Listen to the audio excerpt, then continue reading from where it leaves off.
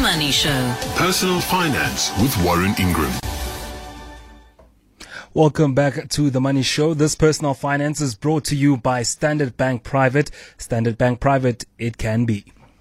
Well, thank you for joining us. Of course, we all have all sorts of experts, whether it's colleagues, friends around the braai, or somebody that's got some advice for you when you meet them at a particular conference or some sort at BRICS, and they tell you, look, I've invested in China and I'm making great returns from this, that, and the other. But you should be really sticking to investment principles for your life. And that's what we have today from Warren Ingram, the co-founder at Galileo Capital, sharing with us tonight some investment principles for life. So do grab your pen and paper, or if you like things electronic, use your phone to take some notes. Warren, this one is quite a tough one, because a lot of people will tell you it's the property that will get you the money. It's this, that, and the other. It's Bitcoin. At some part during COVID, people were believing in Bitcoin. But what are the key principles of making sure we can create wealth even bit by bit? But not with Bitcoin, I think. So No. I think the first thing is we need to understand investing is really different from trading or from speculating, and maybe it's not semantics. There's kind of like almost a night and day difference. So someone who tries to make money out of speculating or trading, they're looking at any kind of investment, whether it's gold, foreign exchange, cryptocurrency, shares, anything. And they're saying, how can I buy it now, today, and sell it tomorrow or in a week's time and make a quick profit? And an investor looks at something and says, I think this asset that I'm going to buy is very low priced. And if I hold it for a certain amount of time, and it's usually going to be 5, 10, 15 years, I'll be able to sell that asset for a much higher price. And along the way, if it's a property or a share, or a bond, I'm going to get paid some income for holding the investment as well.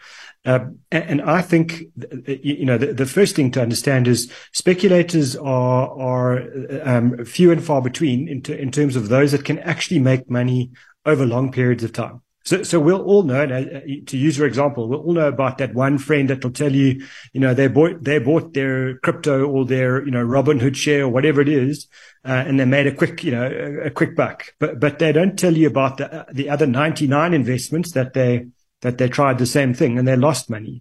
We never brag about our losses. We only brag about our gains. And just look at the kind of the world's wealthiest people, and we don't know many speculators. They're not there. They're not at the top of the list. The wealthiest people are investors, and so I think number one, we need to become a lot more obsessed with the long term, and almost kind of try to program ourselves and away from the short term. And maybe just to give an example, when you look at the stock market, if you look at every day when the stock market is open, your chances of the stock market going up are pretty much 50-50. So if you wanted to make money on a daily basis, there is a 1 in 2 chance that you might buy something that will go up today, whereas it equal 1 in 2 chance that it could go down today. And I don't really like those odds. That's like flipping a coin. You might as well just say heads and see what happens and hope you make some money. But as soon as you push that out and you say, well, what are the chances that the stock market makes money when I look at it over a month, and suddenly it goes, 60% chance that you're going to make some money if you invest in the stock market over a month. Over a year, it goes to 72%. Now I'm starting to enjoy those odds, because that's kind of nearly 3 out of 4, every 3 out of 4 times the stock market's going to be up over a year. We get to 5 years and you're at 88%, nearly 9 out of 10 times you're going to make money when you invest for 5 years. That's my first big principle. Let's become obsessed with the long term. And 5 years is, I know it seems like a lifetime when we want to get rich quick, but if you really do want to make money and you really do want to become wealthy, 5 years is not that long.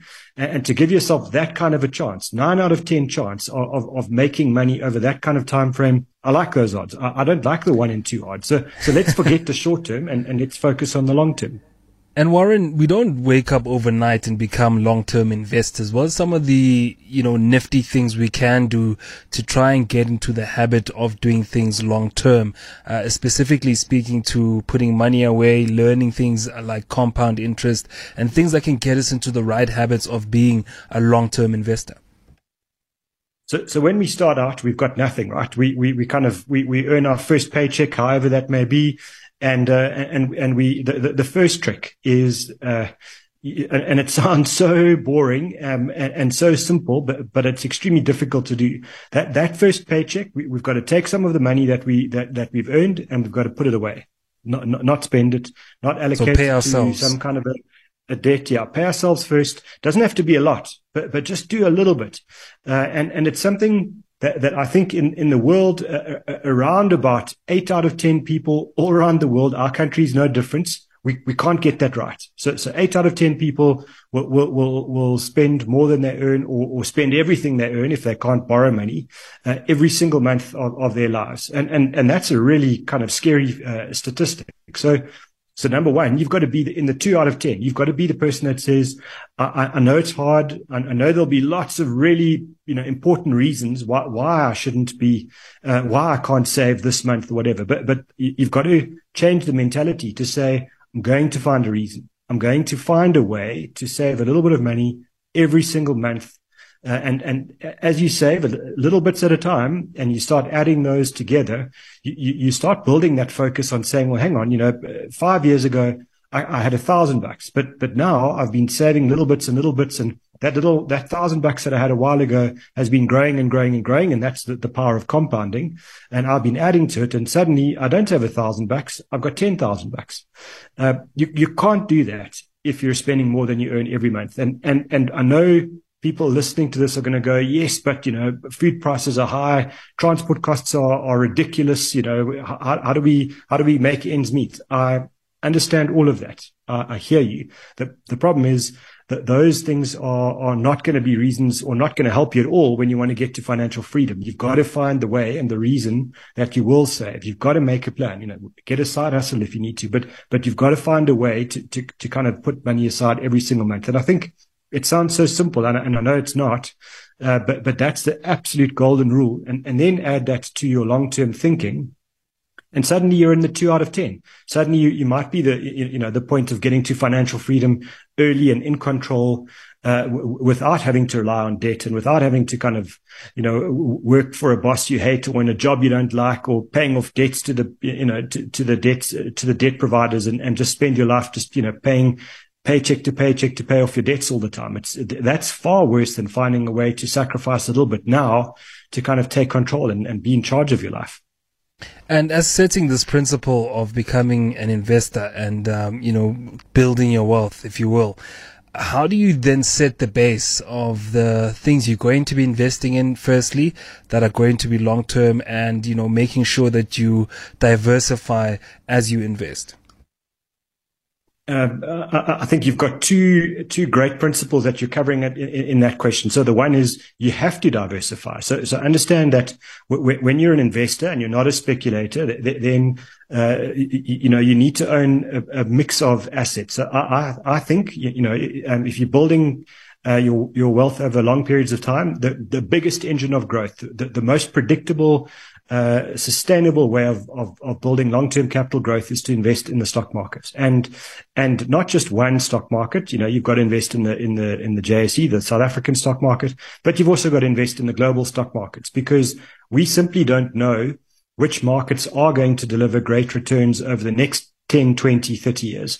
There'll be really clever people now saying it looks like India is on its way. And I believe that, but I can't tell you that with conviction. I can't say I'm going to bet my entire future that India is the place to go and allocate all my money. So what I'm going to do is I'm going to allocate some money to the old world, to Europe, to the US, to Japan. I'm going to allocate some money to emerging markets in South America and Africa.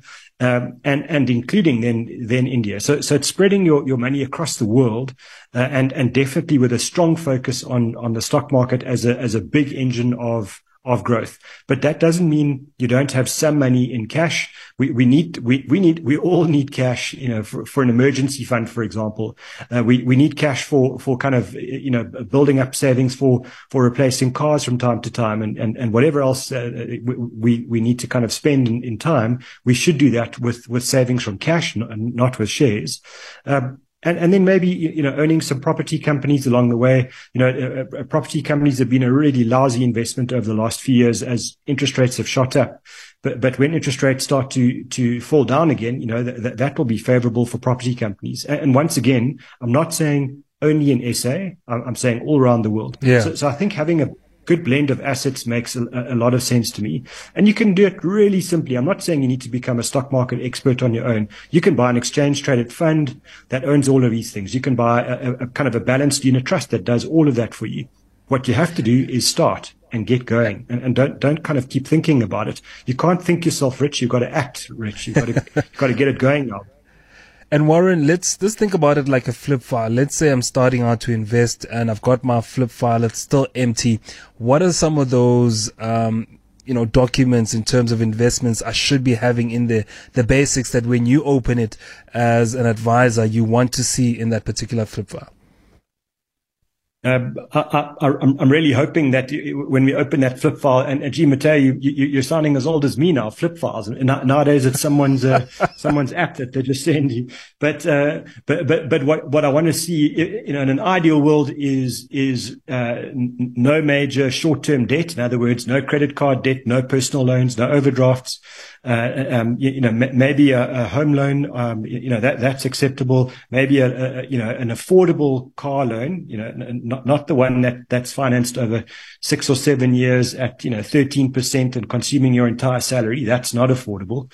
And then I want to see, either a kind of a combination of, tax-free savings account where you're putting away as much money as you can, into your tax-free savings. And I always think, it's the first, no-brainer investment that we should be making. And no-brainer means that's a good thing. I mean, we don't get a lot of free rides from our friends at SARS, and this is one. If you invest in the tax-free savings, over your lifetime, it'll take you probably 16 or so years to get to the 500,000 Rand maximum that we're allowed to put in. But if you do that and you're investing in a tax-free savings that has a huge exposure to shares and not to cash, over your lifetime, that could end up being, a few million Rand that you can start to draw on completely tax-free. That for me is one thing we need to have, all of us, when we start saving, our first long-term thing that we do is tax-free savings. I like the idea of a retirement annuity because it's the other tax break that SARS gives us is contributions to retirement annuities give us a deduction against the taxes that we have to pay.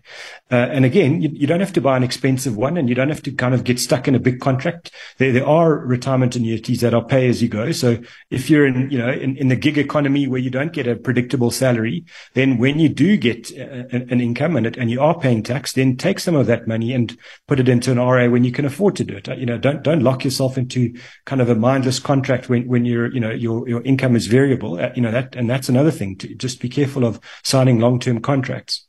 I think those are two kind of big ones for me. And then, if you've got some extra money, then look at an exchange traded fund, in SA and another one, on global markets. That would be a great starting point.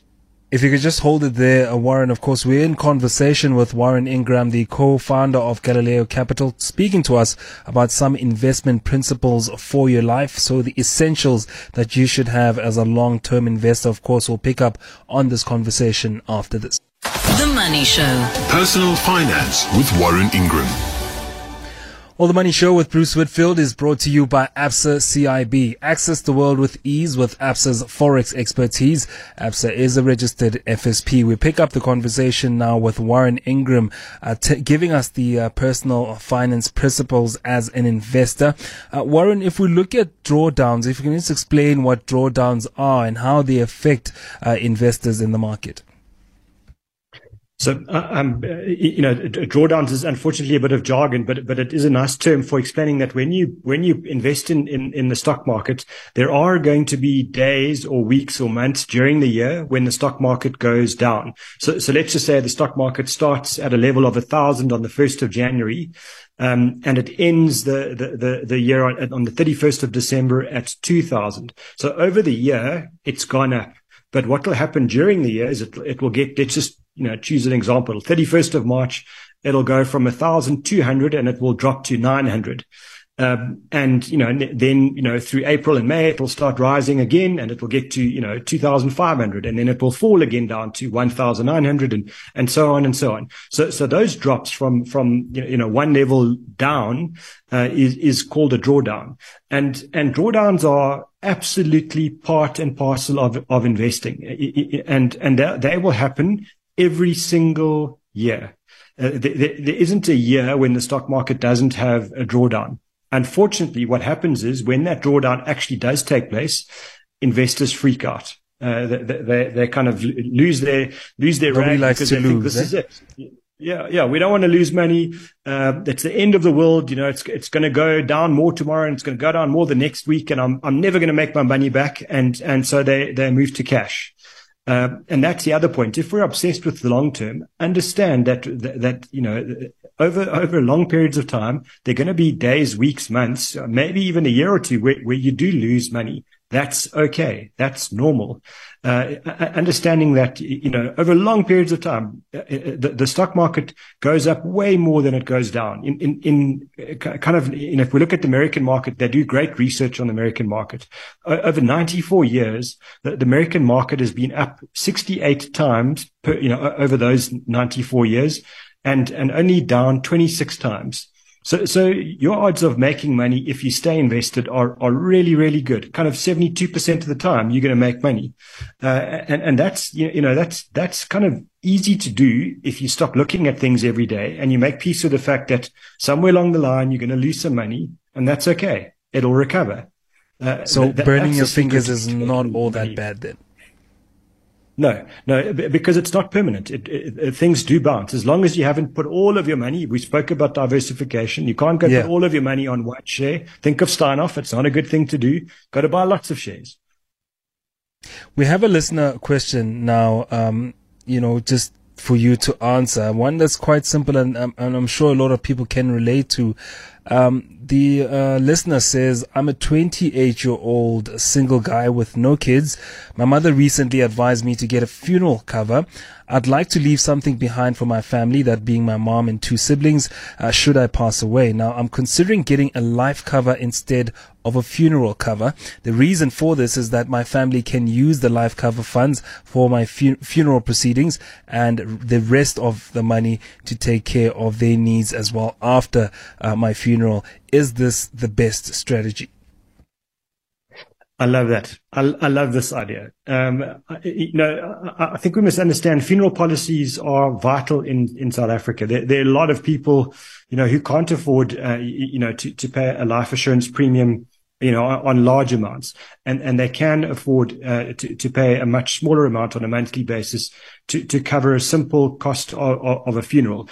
And what I mean by simple cost is there's no underwriting. There's no insurance company that says, look, we need to send you for medicals, you need to go to a nurse and have blood tests and all that stuff. You simply say, I'm going to get, I want to buy 50,000 rands worth of cover or 500,000 or, whatever the number is of cover in the event that I die for funeral expenses. So it's a fixed amount on your death.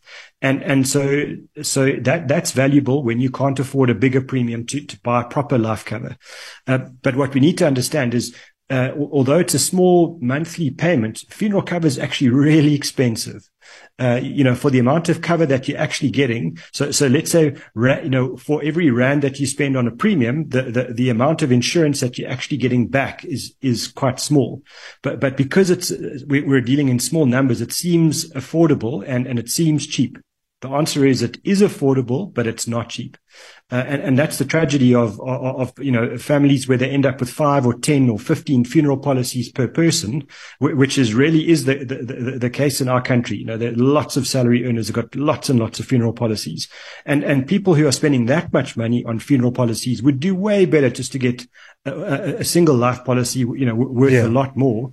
And then they can provision for everybody. And so, yes, please get the life policy and not the funeral policy if you can afford it. All right, that's sound advice coming from Warren Ingram, the co-founder of Galileo Capital, today speaking in our personal finance feature for some investment principles for your life.